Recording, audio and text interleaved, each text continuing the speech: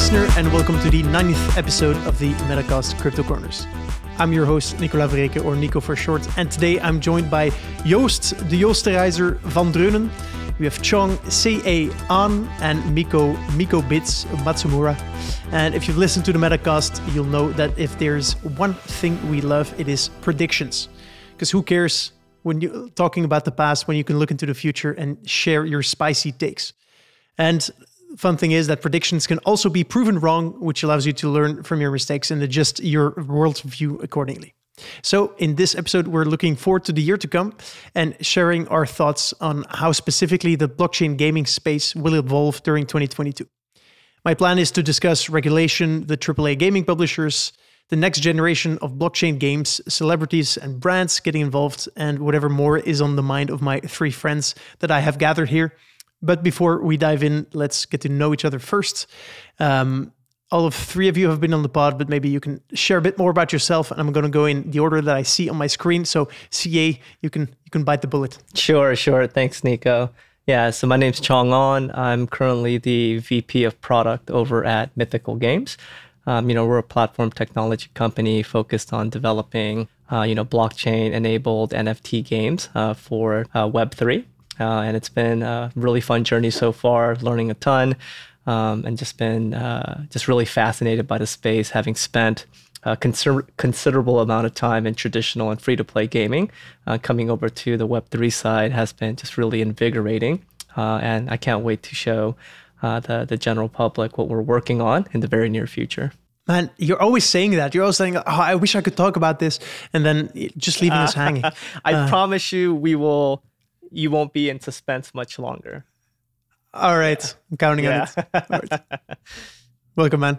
Okay, then next we have Miko. Yes, hi. My name is Miko, and I'm a general partner with Gumi Cryptos Capital. And we are, we led the strategic seed round in OpenSea, which apparently is a dodecacorn or some kind of a thing like that, and then nice. Also Yield Guild. So I'm wearing my swag. Santa was nice. And, as well as an upstart called D Horizon Games. That's our first kind of game title or studio investment. So, so we're generally like a seed stage investor, and, we just look for really promising things. The Gumi Corporation, where Gumi gets his name, is actually a OG mobile game studio in Japan that went public in 2014. So, we do have a gaming background, and my partner is a pretty OG in the game world. So I think that's our game cred, and, we definitely love the space. The fund is obviously pure play blockchain. So, I probably represent more of the blockchain side of blockchain gaming than the game side. Definitely, these guys are gamer OGs. Cool. All right. Welcome. And then Super Joost. Morning. So today from Brooklyn. So the podcast itself, I always find super valuable. So I'm always happy to participate and kind of throw my 2 cents into the mix. And I love, to guest today too. I think it's exactly the kind of thing where I tend to learn a lot from listening. The thing that I do know is, I guess I'm a recovering academic. So I teach at the NYU Stern School of Business. I teach on the business of video games, which I've always found interesting in the sense that it's this interaction between commerce and creativity. Like, how do you make something creative? How does an artful industry also pay its rent? And how does that sort of oscillate between each other? And then I'm also somewhat of an entrepreneur, I guess. I started and sold Superdata, which is really focused on data analytics, and it's sort of a for-profit way of separating business from bullshit. So I've you know how that goes. Like, you've been to all the panels, you've been to all the conferences, and it's fascinating. What motivates me always is the people in the industry, and so the games industry for me then is not just a cool place to hang out with some really interesting folks, but it's also a sort of jump off point to all kinds of new and innovative consumer behavior, new businesses. I think crypto and blockchain is exactly the kind of novelty that works really well with both the supply and demand side of the games industry. And I look forward to digging into that a little bit today as we look into 2022. So thanks for having me. Mm-hmm. Hey, my pleasure. And talking about the demand side of the gaming industry and blockchain, not 100% sure that those go so well together. I mean, seeing the response from the gamers to what Ubisoft and Square Enix and these types of games did. But yeah, we've I think when we're recording this, like next week, we have a panel discussion on that as well, where we dive a little bit more into, what's up with the gamers. They're supposed to like this stuff, but yeah, let's stay on topic here. Predictions for 2022, and I'd like to start off, and this might be boring for some of you, but it's I think important, especially for people who are actually building blockchain games, and that is regulations.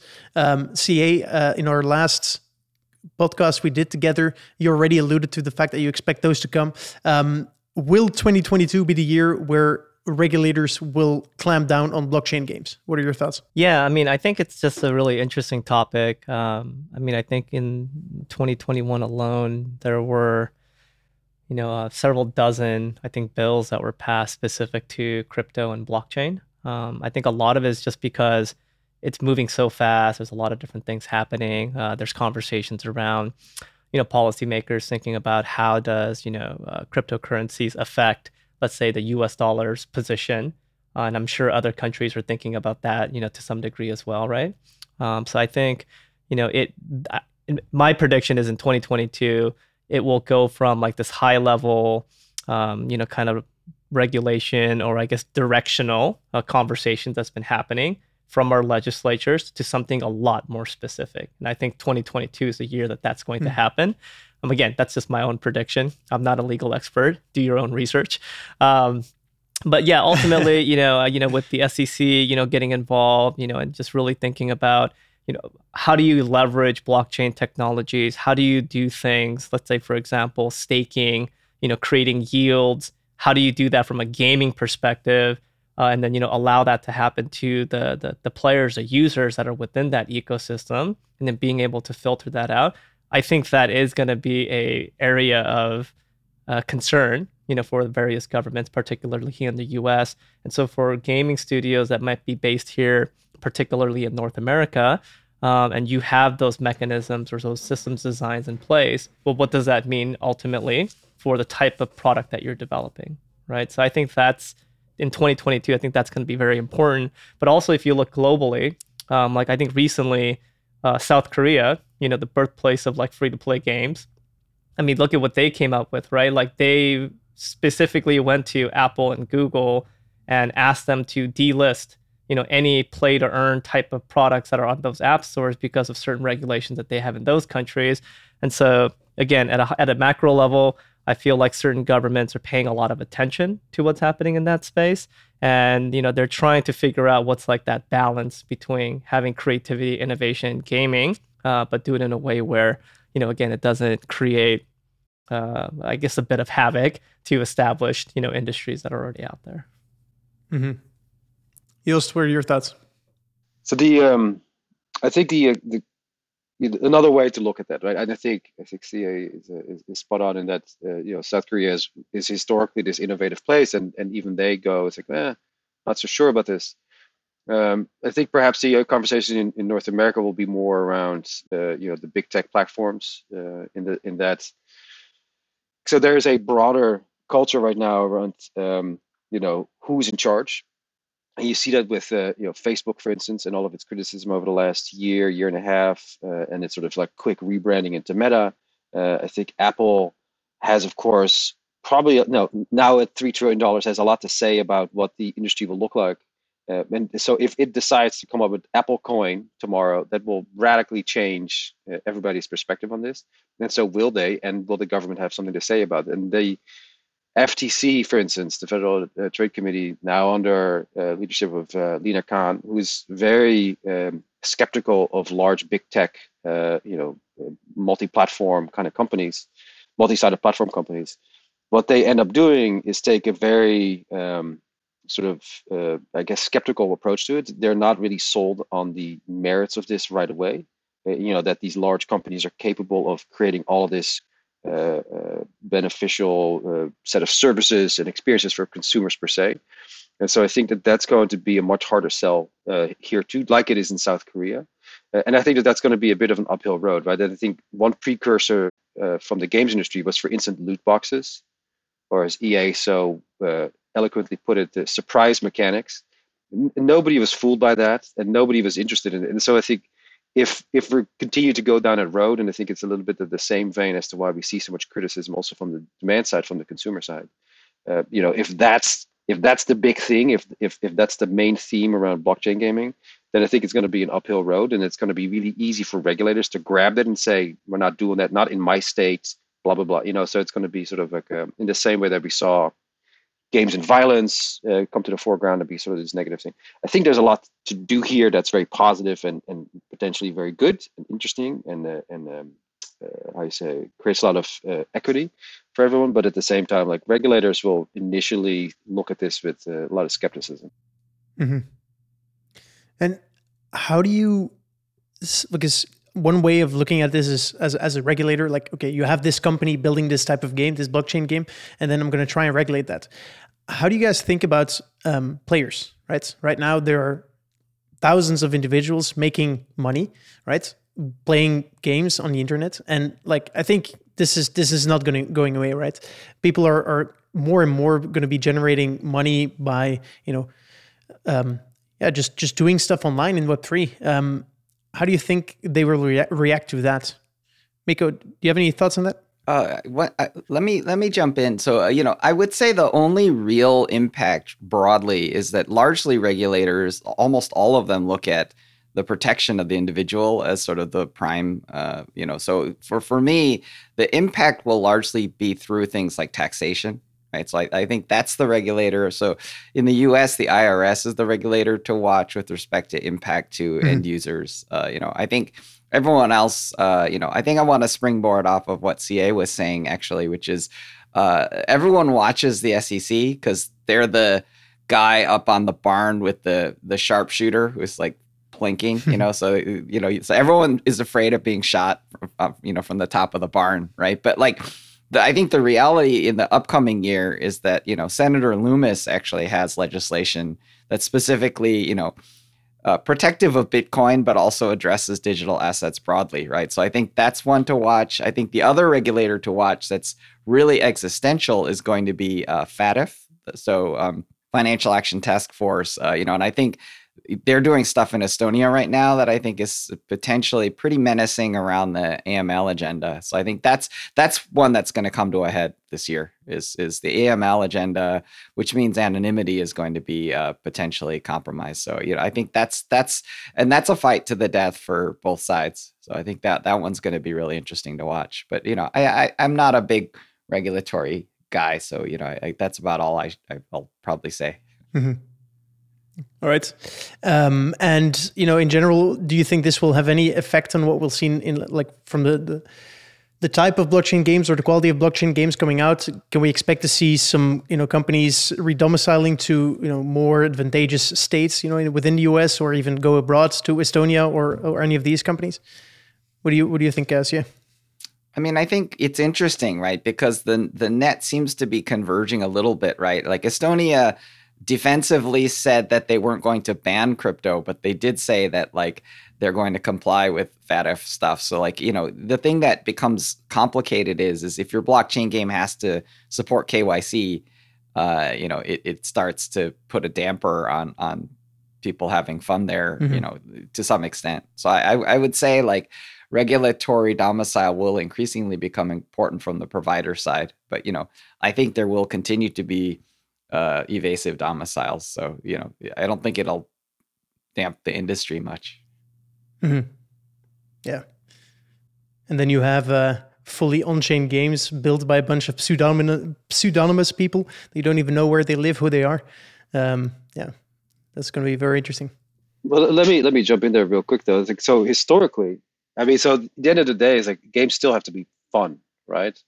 And so we've seen in decades before where you would have casual game makers outsource a lot of the work really to like lower wage countries, and that never necessarily meant that therefore they're all going to be set up there, right? It really took a while, around mobile gaming, for instance, for China to become as big as it was.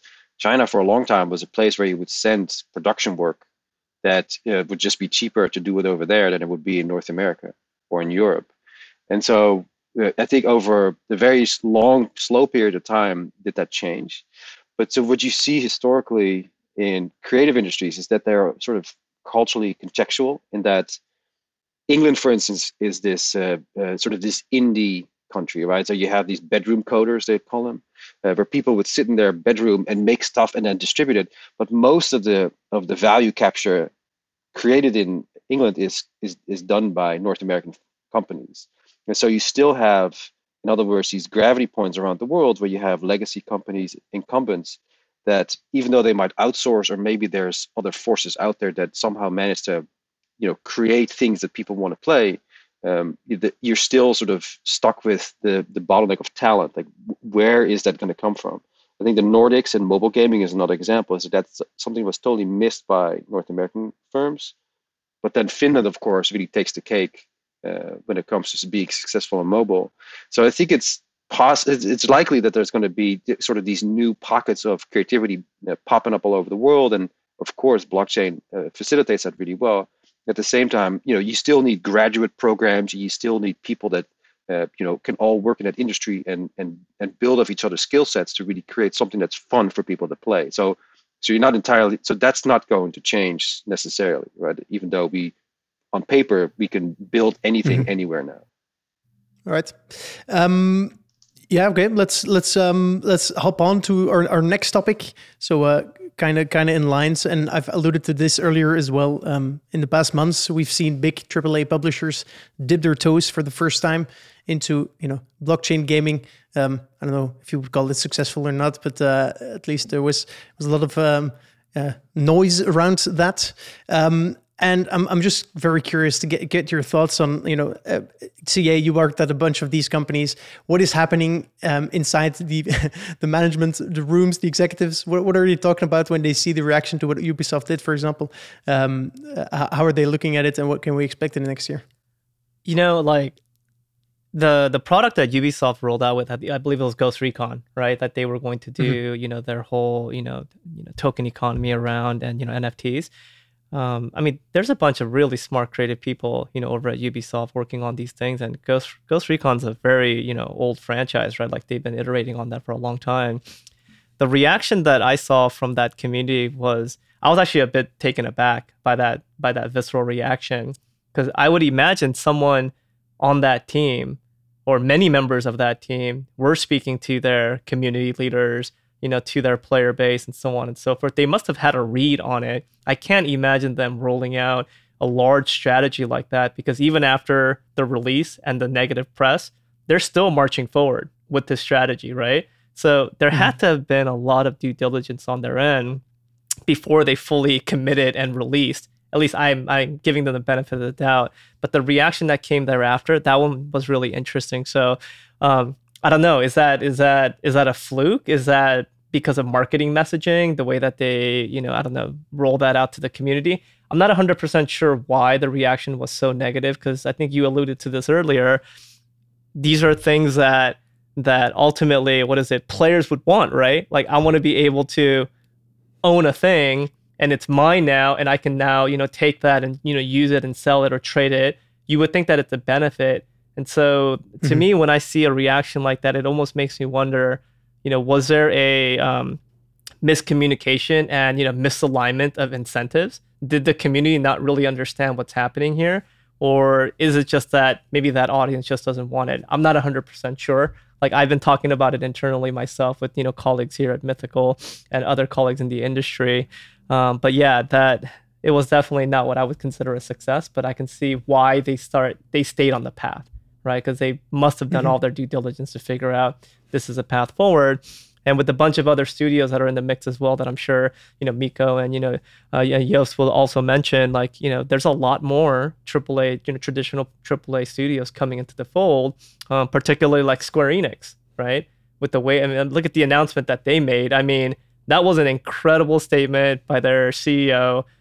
He went into elaborate detail about why he thinks it's powerful. He talks about decentralized gaming, and he also talks about lining up incentives so that it's powerful for, the players and the users that are coming in and being able to be part of that journey.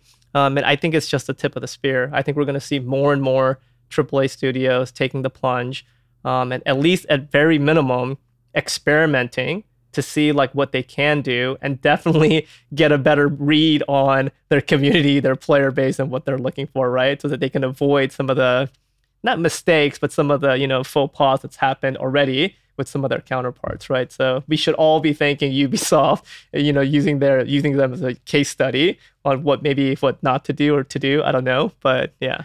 Hopefully they'll experiment with different marketing messages. Like, how do we sell this? We believe it's good for you as a player, but how can we make you believe this as well? And so, Mikko, maybe you can give your thoughts on this. Yeah, I have a hot take on this, and my hot take is this, right? Which is that when you look online at reactions, like, I think very hyper reactions are the ones that get amplified.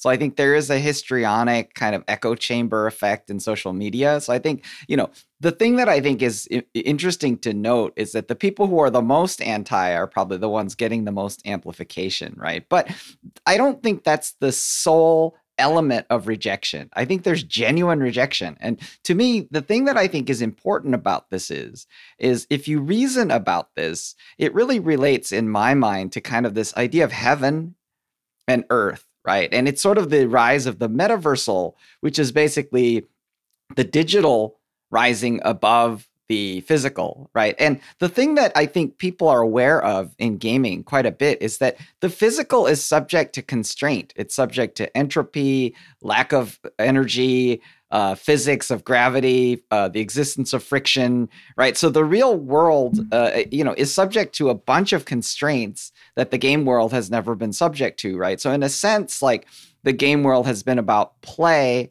and about playing with constraints, but also about freedom and a form of fantasy, right? And so to me, the idea that this kind of constraint of money will enter into this land that may be pure, right? And maybe pure fantasy, or maybe not subject to the laws of physics.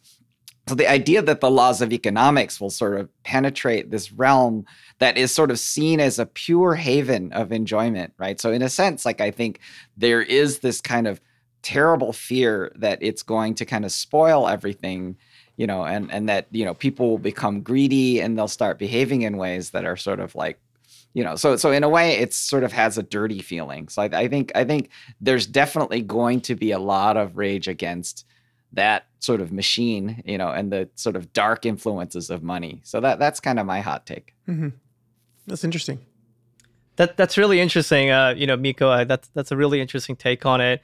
I want to offer like a counterpoint to that, because if you take a look at, free-to-play games in general, regardless of mobile, traditional console platform, PC, wouldn't you say that's already like embedded, into the fabric of the kind of play and behavior that users are expecting? Because money is involved, right? Economics are already involved, particularly in live service products. This obviously with blockchain and NFTs takes it to another level. But I would argue that that's already been there. And maybe there's other reasons as well on why, at least for the Ghost Recon project, it was so, rejected in the way that it was.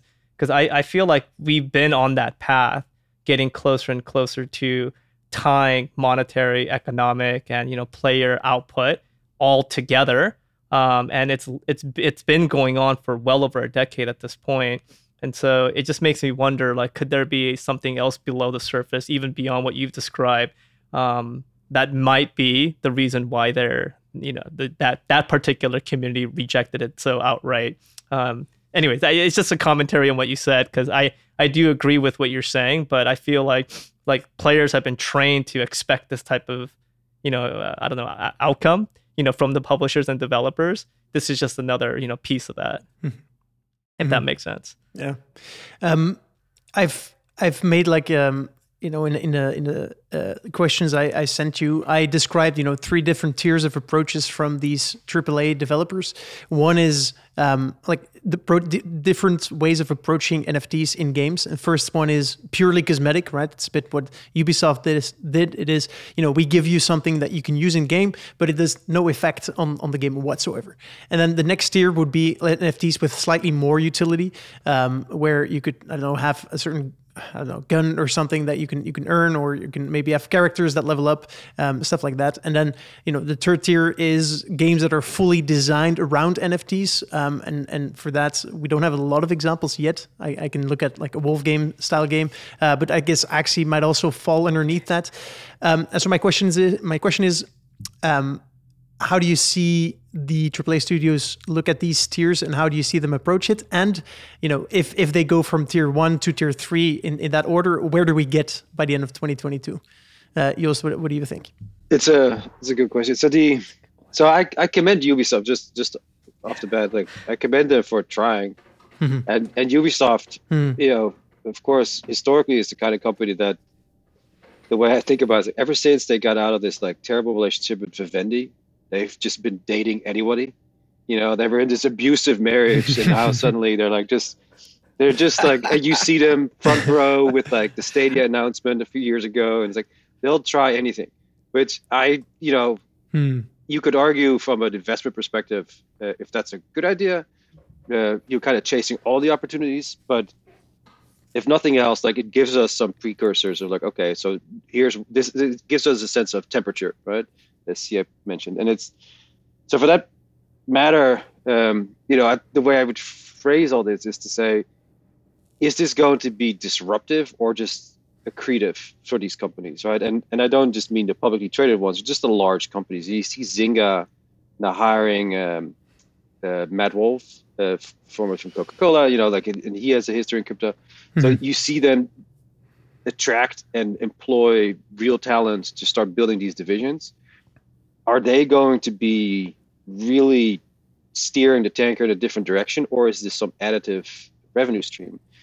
And from that angle, I think it's going to be a slow process. I think that it's, to be honest, just like things like the metaverse. Right now, those are just buzzwords that you say to your shareholders to stay relevant. I don't think that there's a really like hammered out plan. Like this is sort of a general direction of like, oh, we should go over there, because I think mobile taught everybody.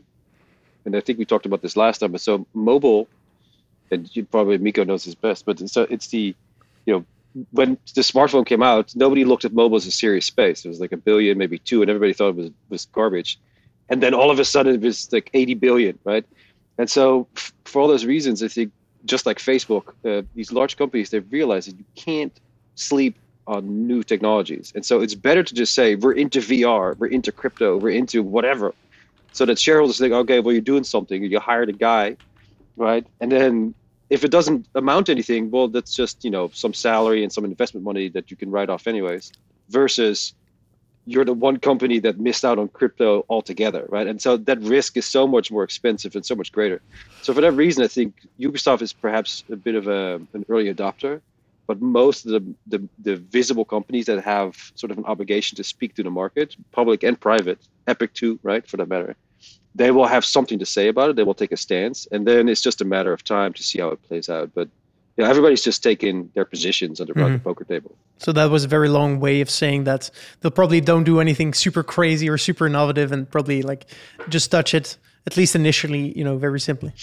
It's not in their interest to run at this. I mean, so the logic of large publishers is, of course, centered around the value capture of IP, right? And everybody else in the call here, they are building new things, and so that's a different. But let's say with Ubisoft, like, you stand to lose a lot if you're diluting your IP, because that's the one thing that keeps the engine running. So running at this rather than walking at it is a bad idea. You do it slowly, so that you don't lose. That Disney doesn't do that either, right? For that matter, or other.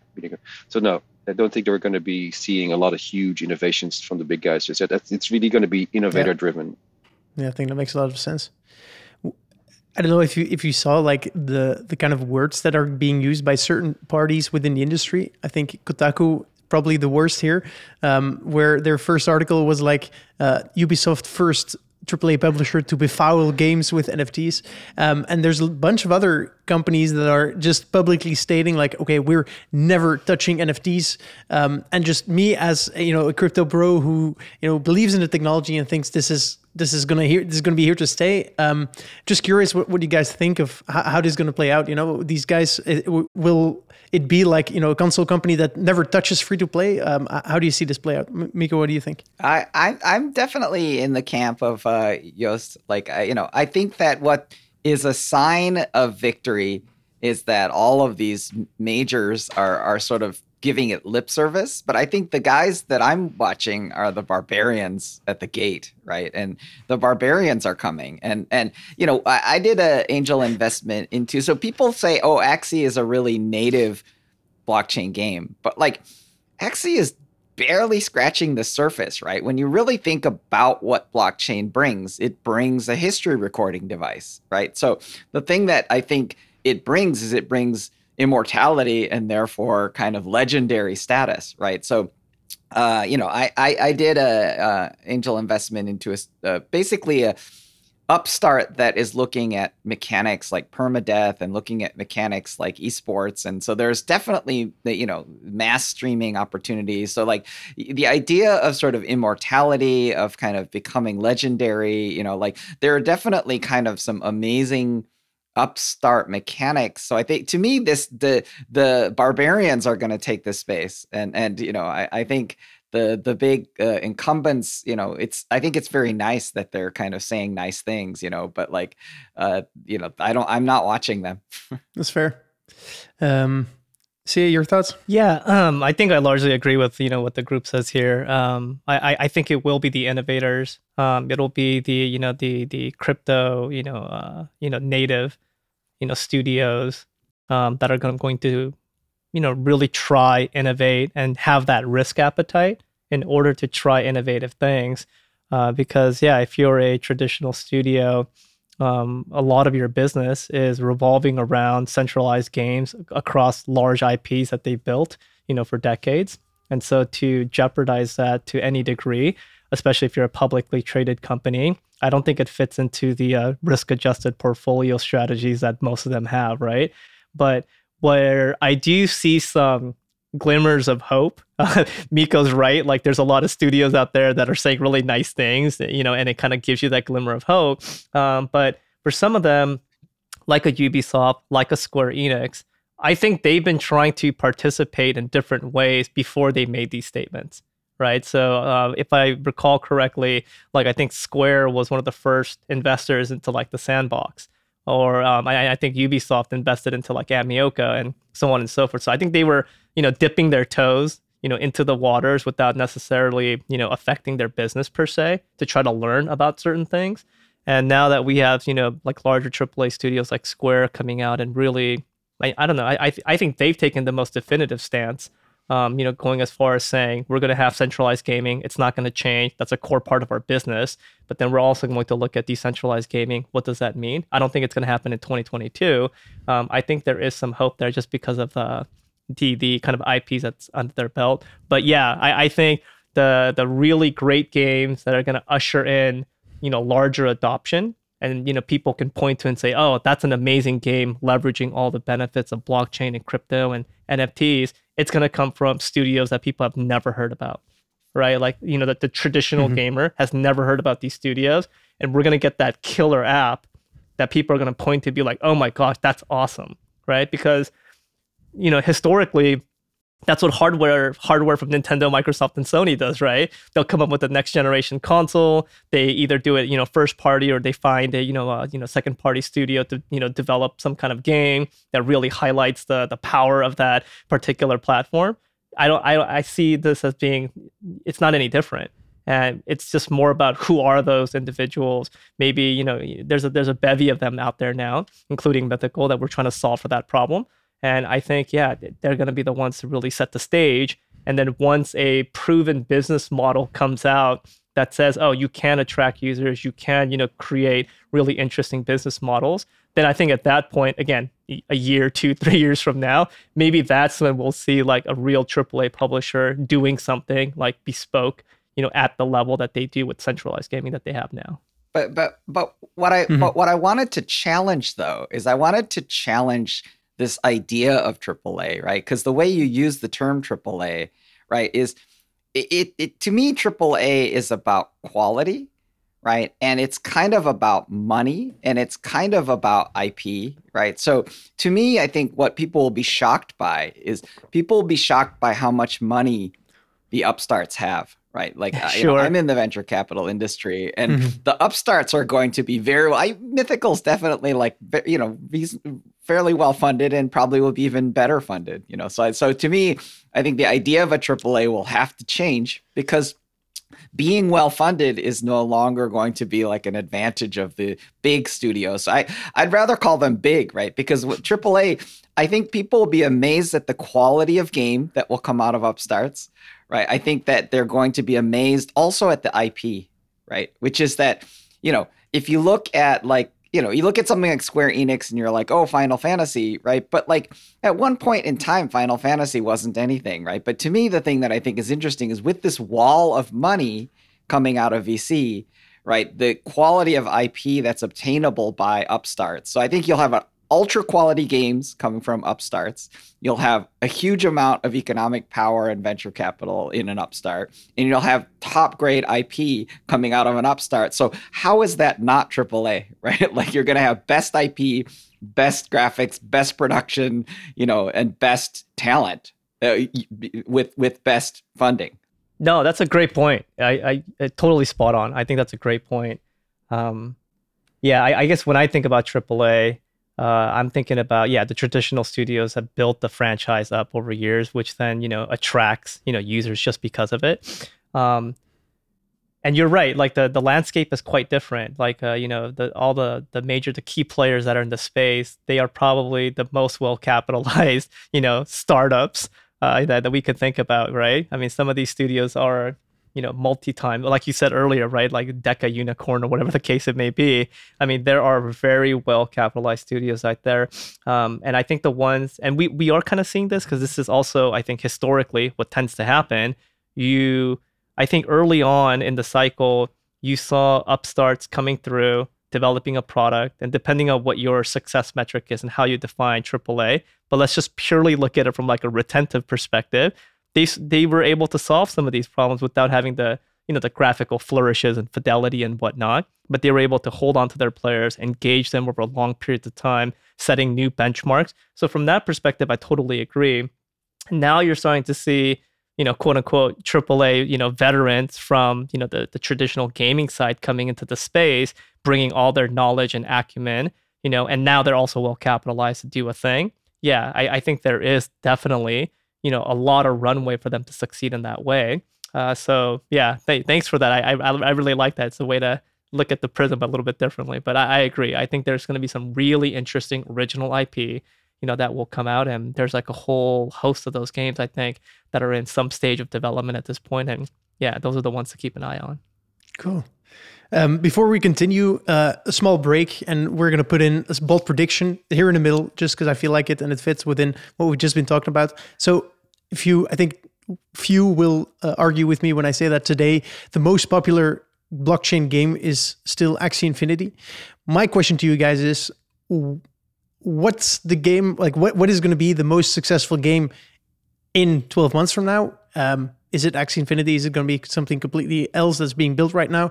And how many users will it have approximately, obviously? It's knowing that, let's say Axie Infinity currently has about 3 million. What number do you have in your head for the top blockchain game out there? Joost, I'll let you go first. It's awesome. Yeah. Fantastic. I have some personal favorites that I've been looking at, but so I have to be honest. I don't really have a title in mind, like, because it's so early on. It's like basically trying to predict like Angry Birds before Apple launched the smartphone, right? Okay. So Axie, I'm sure, will continue to do well because it just now has that name, and now from now on, it's the highest level thing you could say about it is like, oh, it's sort of like Pokemon Go but for blockchain. So I get it now. And then from there on out, it's a self-propelling franchise. So what I will give you is like, I think what the measure of success will shift. So now we have 3 million for Axie Infinity. That's a really high benchmark. I think that's great. The question for me then is like, will we get to 30 million by the end of this year? Will the top, blockbuster game in blockchain will have 30 million or 15 million players, monthly actives, daily actives? And I think that's real measures. So I think what's going to happen is that the space is going to be very crowded very quickly because of all this cash that we just were talking about. All this money is going to go towards development and user acquisition. Get your drop just to get the marketing buzz out there. And very quickly you're going to see. I have some favorites like Kaizen. Startup. This is nice, but will they reach 10x what Axie has done? I don't know. I think it's going to be very scattered at first. And so I think the high bar for a successful game by the end of this year is going to be something between 20 and 30 million, which still makes it a medium successful game compared to mobile. So in other words, not all that exciting just yet, right? Even though it's novel and innovative, that scale compared to what we currently already have and what's required to be successful in mobile, PC, and console, it's just kind of coming on par with those levels. But to give it a title, that's totally random. I have no answer to that. And this is a slight segue, but at least for me, I think DAUs for a free-to-play company and DAUs for a blockchain game company is completely different because of the willingness to spend money. And the fact that people, I mean, if you look at the revenue numbers of Axie Infinity compared to like the average revenue per user is I don't know actually on the top of my head how much it is, but I think it's like $100 maybe or even more. So I don't know. It is. Would you then still consider it like a mediumly successful company with like that perspective? Yeah, because I mean, look, you're still. See, for me, blockbuster success on that's on par with other categories of entertainment like film and music. It's like it means that it has to be mainstream. Like if you're asking people to spend $400 just to get into this game, that's a huge high bar, and so therefore not mainstream, right? What made mobile successful was free to play. It wasn't $1.99 for Angry Birds, the expansion or whatever. It was the free to play version of everything. And that's when you started talking about conversion and average revenue. Right now, you have an early adopter, very small group, high spending, very inelastic. They will, they don't care. They're having a good time. But to get to like 100 million players, like League of Legends did, because that's a blockbuster game in that context. Most of them don't spend anything, and the average spending is much lower. But it's really about creating this massive community. And so, the emphasis in blockchain gaming shouldn't necessarily be different in that it's the breadth and the depth of the community rather than the spending of its initial users that should be used as a metric in my mind. Okay, that's very fair. Miko, you're next. Yeah, I think the metrics game, really want to support what Nico's saying about the metrics, right? Which is, like picture Yield Guild Games, YGG, right? So at the end of the year, they just announced their 10,000th scholarship. Right. So if you look at that and you're like 10,000 users, right, then you're scratching your head and you're like, that doesn't seem like a large number. But picture it the other way around. Picture this, right? So Delphi Digital, is creeping up to like 100 employees for like a hedge fund, right? And so if you think about this as a hedge fund with 10,000 analysts, right, then you're actually talking about a pretty large hedge fund, in this kind of NFT blockchain space, right? And when you look at the investment patterns, they're actually leveraging player intelligence in the same way that you would leverage kind of hedge fund analysts, right? So I think the thing to look at it really is in 2022, how does the blockchain gaming space really reconcile like the whales and the tails, right? So the thing that's astonishing about what YGG has done is that the whale end is really about running a hedge fund and making investments, right? That's the whale side of the business, right? And the tail side of the business is, largely in the Philippines and Indonesia and Latin America, and so there's a huge tail end and there's a huge whale end, right? So to me, like this idea of a pattern of like leveraging the whale side and the tail side, I think becomes really interesting. But I do think the metrics change, right? And so I think, next year at this time, we and which isn't to say that there won't be a 10 million user quote unquote blockchain game. I think there will be. So, that, and it'll be hella fun. I don't know what the title, what the name of it is yet. Okay. But it's not going to be Axie. No. Yeah. CA, what do you think? Yeah, I mean, I do. I'll piggyback off of that too. I think the way that we look at metrics, there's going to be, I think, a new prism in which we look at, I think, standard, free to play gaming metrics. I think there's going to be, as in all things, right? Like there should be an evolution of it. When you went from traditional to mobile and then to free to play, there was a lexicon that got developed around like what metrics need to be, how they need to be measured and all of that stuff. And even just on the way that most blockchain games, get enabled, with pre-sales, community formation, revenue, generation, like all of that. There's a lot more, I think, metrics there that you have to take a look at. But I mean, going back to your question, and I think Joost, you had it right. I think that range is probably correct. I don't expect in 2022 to see a product that's going to be rivaling, I think, the best in class that we see today, like a League of Legends or something. But I think there will be several products that will attract a significant portion of players. That's like beyond what I think Axie has done, right? Because there's just, I know personally a lot of developers that are trying to solve for that problem. And I think they all have a really good thesis on how to, go about doing it. So I think that's really interesting. And then from a games perspective, I mean, the one that comes top of mind for me is, everyone knows who the Bored Ape Yacht Club is, right? Like those guys signed the deal to do a game. I have no idea what said game is going to be, right? Or if it's even going to be able to, I don't know, have any modicum of the DNA that made Bored Ape Yacht Club like interesting. But the fact that they're going to go out and do that, it's one of the most coveted, NFTs out there. It has like such a fierce, community following. I think just that alone, kind of like to what Miko was saying a little bit earlier, right? Around like these like original IPs that are also becoming massive in nature. Because I think between them and CryptoPunks, they're like over 3 billion in market cap right now, right? So I'm looking out for that one because I'm just fascinating to watch that process to see where it'll go and whether or not it's going to end up in a complete failure as a game. I don't think it matters at this point. I think the initial injection will be really interesting to see. And a couple others that are always on my radar just because of their ambition. Star Atlas is one that I kind of look at just because, I mean, they came out of the gates, almost acting as like a new version of like a, EVE Online type of thing, but in their own fashion. So I think that one's going to be interesting to watch. But again, not in 2022, probably. I'm going to say maybe like in, 3 to 5 years, we'll maybe see that game. And then the other one that I just personally have a thing on is, Jam Cities, announcement with Champions Ascension, right? So they are a very well-versed mobile free-to-play studio that understands those types of mechanics and systems design. They've gone full in on blockchain and they've announced the product and they did a teaser. So it'll be really interesting to see that business case, right? Because I think they have all the tools, they have all the resources, they have all the capital. And then, could they attract and leverage some of the same publishing techniques to kind of grow that business into a, 5, 10, 15 million, DAO type of game? They have a good shot at doing it, but we'll see. That's fascinating.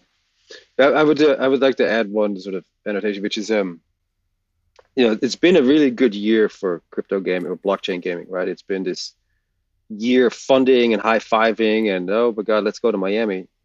And it reminds me of like sort of like as a universe, it reflects sort of the microcosm of doing a startup. And like your first year when you, I don't know, leave your corporate job or get the courage to do something. The first year is this overwhelming honeymoon and everything's exciting and whatever. You got a new office and you're buying a new computer. That's all very cool. The hard thing, and I'd like to position this just like Jeff Bezos has. It's always day one. It's like year two. That's the hardest year. And I think crypto gaming is entering year 2, and it's going to be much more hand-to-hand combat. It's going to be about user acquisition. It's going to be about talent acquisition and retention. It's about getting your deliverables out the door, about really creating the community. So all of a sudden, the questions shift from what wallpaper do we want in the coffee room to shit, how do we actually get to 1 million MAUs by the end of this quarter, because we need to re-up on our funding, etc. So I think the tone is going to change dramatically, and it's going to be really interesting to see who's standing by the end of the year. It's really good. I like that. I'm going to add my own prediction here because I think you all will make a lot of good points. And so my hypothesis is the following. I think that it's going to take a while before we see really fun blockchain games, with the emphasis on fun. And for that reason, I think the effect, the Ponzi-nomic effect that we saw with Axie Infinity, where the new entrants actually fund other players making money and them telling their friends who come in, and so this kind of flywheel effect, I think, is going to be what drives, at least for 2022, most users into blockchain games still, because the fun element is still, I think, going to be lacking by the end of this year.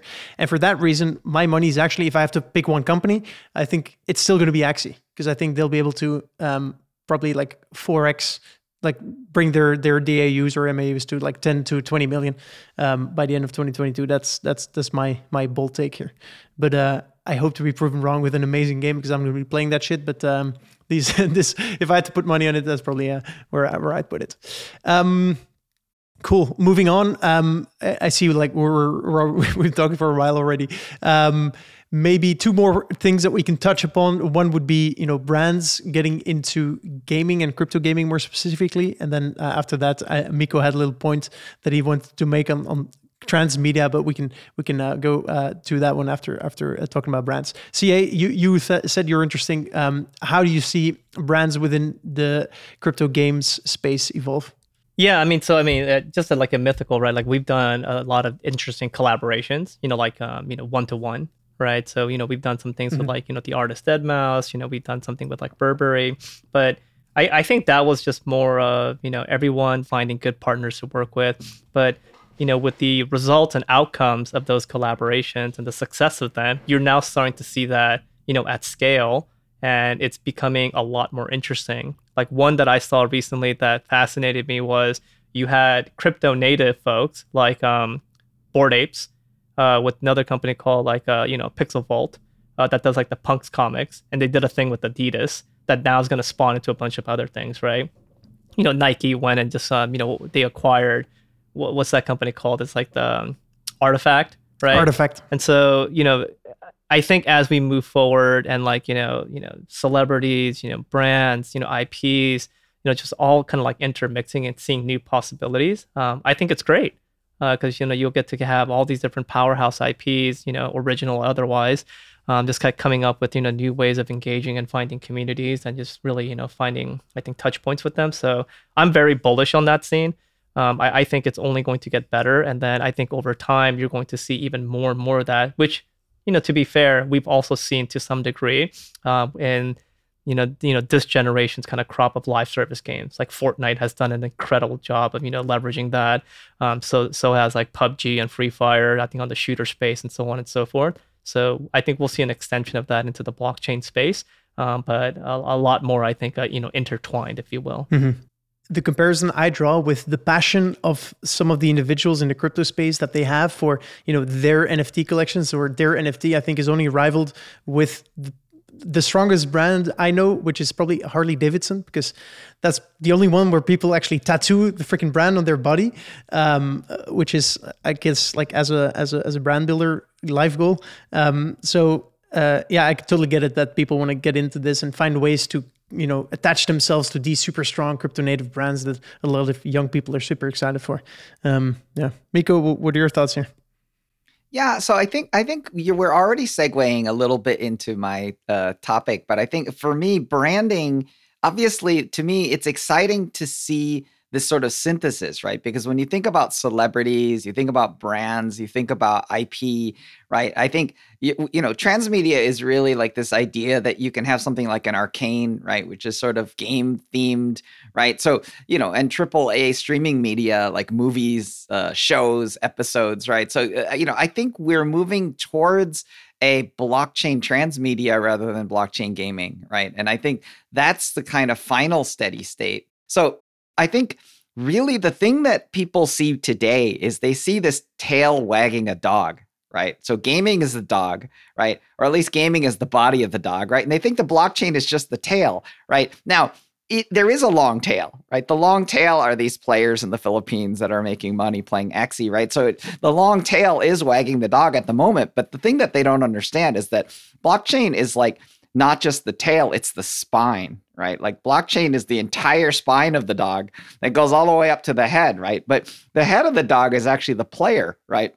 So the idea of player centricity is really what's going to make this, and if you look at the legs, right, the legs of the dog are going to be celebrities and IP and brands and like movies and everything else, right? So the thing that I think happens is that we just get to flip the whole thing. And what I mean by we get to flip the whole thing is that the user becomes the center of like transmedia, right? And so the user can actually even become the celebrity of a movie, if they become sufficiently legendary in the game, right? So, in a sense, the story becomes under the control of the players.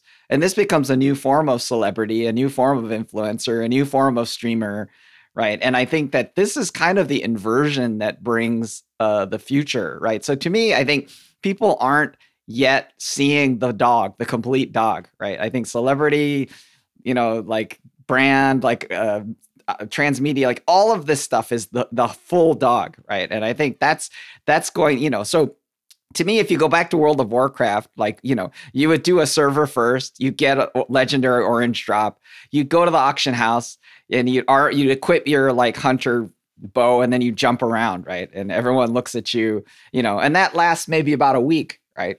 So, it lasts a week and then like pretty soon you have like 3 hunters jumping around with the bow and then you have 12 and then pretty soon everyone has an orange bow, right? The end, right? But like, what if the result of you downing that boss is actually that you yourself become legendary and you actually your name becomes the hero of a movie that gets onto Netflix, and so like that's the dog, So to me, like true blockchain transmedia is where we're going. I think gaming is the body, right? So gaming is the most important, probably significant part of this dog. But like, people think blockchain is just the tail, but it's the whole spine. Wow.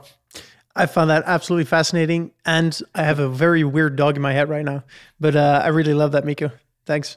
Jos, what's your take here? So I agree with a lot with that because I say it's the but so when it comes to brands entering the space, they'd be stupid not to, right? For all the obvious reasons that have nothing to do with blockchain. Traditional channels are eroding. 8-year-olds of this world, they don't watch broadcast TV, so like, good luck reaching them through anything other than things like Twitch and YouTube. But there is no real, like even Twitch is sort of like crappy at formulating a solid revenue and business model around it where you can really measure these things and so on. So I think what's going to happen is that there's going to be a lot more money put into R&D by creative agencies, by brands, and they're going to, musicians are already doing it. Some of the fashion brands are doing it, of course. Nike acquired Artifact. Like you start to see these expressions of like, okay, how can you be as a brand in this scattered digital universe, which is another way of avoiding the term metaverse, obviously, but how do you reach the consumers that you want, and how does that materialize itself? And people they like to be fans of things, and I think to Miko's point, it's like the celebrity of the consumer, I think, might be a key channel to accomplish that, right? Where in the same way that Spotify has playlists, and you will stumble upon someone who just happens to have a really cool playlist, and it's just some other person who also has a Spotify. It's nobody special. It's not a DJ. They just have a cool selection of like whatever you're into.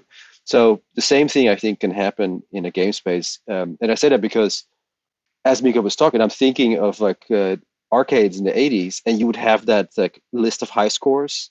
And if you were at the top of that list, you were like the big deal at the local arcade, right? And so in blockchain, I guess you have that sort of immutable, permanent record, is ledger of like, who's the best one here? I think that there's going to be something to say for that. And that the esports may be somewhat of a soft precursor to that, but just like everyday people just having a good time, and that being consumed or enjoyed and shared with other people, and therefore also brands, I think that nexus is going to be more pronounced. and funded because again, like brands would be stupid not to. Like they, I think, missed the boat in so many ways when it came to like Web 2, when Amazon and Facebook really took front and said they took the initiative and everybody else sort of just followed. But when it comes to a digital strategy 5-10 years ago, it worked out okay because it was sort of an extension of like physical retail into online retail. I think they've learned, whether that's music labels or fashion brands, that they need to be much more actively involved in the actual building of that universe, that next iteration, to reach the consumers, but to also have a more authentic connection, engagement, and ultimately, of course, like actually something to say about where they fit as a brand. So they'd be stupid not to. Yeah, it's a fascinating take, and I've already said this, and this is not completely related with the blockchain, but my vision for the future of transmedia in this case was that, I'm playing a game with a certain character and I level it up, and then I stop playing my game and I go sit behind my TV and I watch a series, and the character that I was playing is actually being used within the series that I'm watching. Yeah, I totally want to springboard off that, right? Because, you did mention League of Legends, and like Riot is definitely one to watch, right? And the thing that I think is interesting from that perspective is, if you watch kind of like Worlds, right, what you're going to see is that they're already doing things with the camera, right? So when you see like a pentakill, right, what they're going to do is they're going to start moving the camera, right? And you're actually getting like it's movie quality what you're seeing, right? You're seeing a kill shot and then it's like boom, and you're just watching the cinematic quality experience of this kill shot, right? Which is sort of rendered post facto, and it's like a very nicely done kind of trick of cameras, right? But like to me, like that is definitely, and the thing that's happening is but it's during a Red Bull Baron buff, right? So it's sort of like, the brand is there, the transmedia is there, the cinematic is there, like everything is there, right? So I mean, we're definitely seeing the very thin edges of this, right? And it just doesn't have the spine of this economic power that is the blockchain, right? So it's sort of the dog. It's a weird dog. It's a spineless dog, kind of an amoeba. It has all the legs, but but it maybe doesn't have the jellyfish, the central nervous system. Yeah, exactly. It's a mutant jellyfish dog hybrid. You and your dog, man. All right, that's good. With that's the end of the first part, and at the end, you know what we're doing, bold predictions. So I'll ask you guys to do a bold prediction about blockchain games. It's very broad, so I let you guys go wild in your predictions, and I'm very curious what you come up with. CA, you can go first. Going first. All right, let's see. I don't know if it's going to be a bold prediction or not. I think we're going to see. Well, I guess what I'm hoping to see, which is my prediction, is that DAOs, as we know it today, I think they're going to evolve pretty fast, and I think they're going to be the ones to really, take initiative in actually building out the games that we want, not the other way around right now. Because it's usually, hey, somebody's going to come up with the concept, we build this thing. And then once we build a thing, we're going to build it down. And afterwards, they get to then, influence said game. I think it's going to be the other way around. I think there's going to be a ability for a bunch of nameless, trustless individuals coming together, forming a DAO to go build a game that they all want to go play because they all have that intrinsic motivation. I think that's going to happen this year. Or at least we'll see one, if not many, different variants of that type of DAO. I think something like that's going to form this year in 2022. Love that. You should join us in the Loot Town Square every week where we discuss exactly that. I actually jokingly call that pattern game shipped by bag holders, but maybe that's a different take. Yeah, literally. Miko, your turn. Yeah. So, to me, the thing that I really want to kind of underscore is that, like, what do I mean when I say transmedia, right? And what I mean by transmedia is the dog is wagging the tail, right? And because here's the difference. Traditional studios, you guys remember the World of Warcraft movie? Like, how bad was that, right? Like, it's so insulting, right? And that's clearly like that's the paw of the dog wagging the whole dog, right? Like, to me, the thing that's important is that these individual silos of media don't kind of dominate the most important thing, right? And the most important thing is really the player. That's why I think it's interesting that the player becomes legendary, and if you look at something like Arcane, that's actually respectful, right? Like it's actually a movie or a series that's respectful of the game, right? And that's why people who are gamers actually enjoy that, right? So they're not offended by this, right? So to me, like that's a new discipline, right? So I think we're going to see this year as a prediction, we're going to see kind of more and more of the dog wagging the tail, right? So we're going to see more and more of this kind of beneficial, sort of mutually supportive ecosystem of different media components, so, mutually supportive as opposed to kind of parasitic, right? Where if you look at the World of Warcraft movie, totally parasitic, right? They made a ton of money. They're like, oh, this will sell in the box office in China, but like it didn't help the game. So, I think that's really synergistic means, your player that did the first server first, is actually now inside the game. And that legendary status, it's almost like a cross between esports and like American Idol, right? So that will create the frenzy. It's a good prediction. I like it. Joost, no, you, sir. Let me. So I find this all very. I agree with both of these predictions. So while they're optimistic, because they're optimistic, I'll go the other way. I'll be the skeptic and say it's all going to go to shit, and it's going to do that because of regulators. It's going to go to because the industry is cash rich and talent poor. Right? There isn't a lot of people, and I mean, I'm not including myself in this bunch here, but Biko and CA are like the type of people that they sit in one place, they see an opportunity, and then move on to it. Innovators, they have this particular mindset. And so I think it's going to take a while for the industry as a whole, whether that's gaming or other forms of entertainment, to really come up with the talent to put some wheels under this technology and make this work. The first websites were garbage, right? By the time Friendster is not the same as Facebook. And so you kind of have to wonder, it's like we're probably entering our like MySpace year in 2022 when it comes to blockchain gaming. And so it's like, is that going to be great? It's like, well, there's going to be a lot of people like suing for like rights over music. And so I think there's going to be a lot of sharp edges that we're going to run into 100 miles an hour. And you're going to see sort of the chaff separating from everything else, in that not everybody's going to survive it. In fact, I think a lot of the companies that are, go into Art Basel today and showing off all of their, NFT drops and how cool they are, they're going to be looking for jobs by December. Purely because it's like we're entering the more serious stage of transitioning the internet from Web 2 to Web 3. Like this is the core application of that new promise, and there's going to be so many eyes on this, so much criticism and pushback, just from parents, from regulators, from politicians, from just all of those reasons. So I think there's going to be a lot of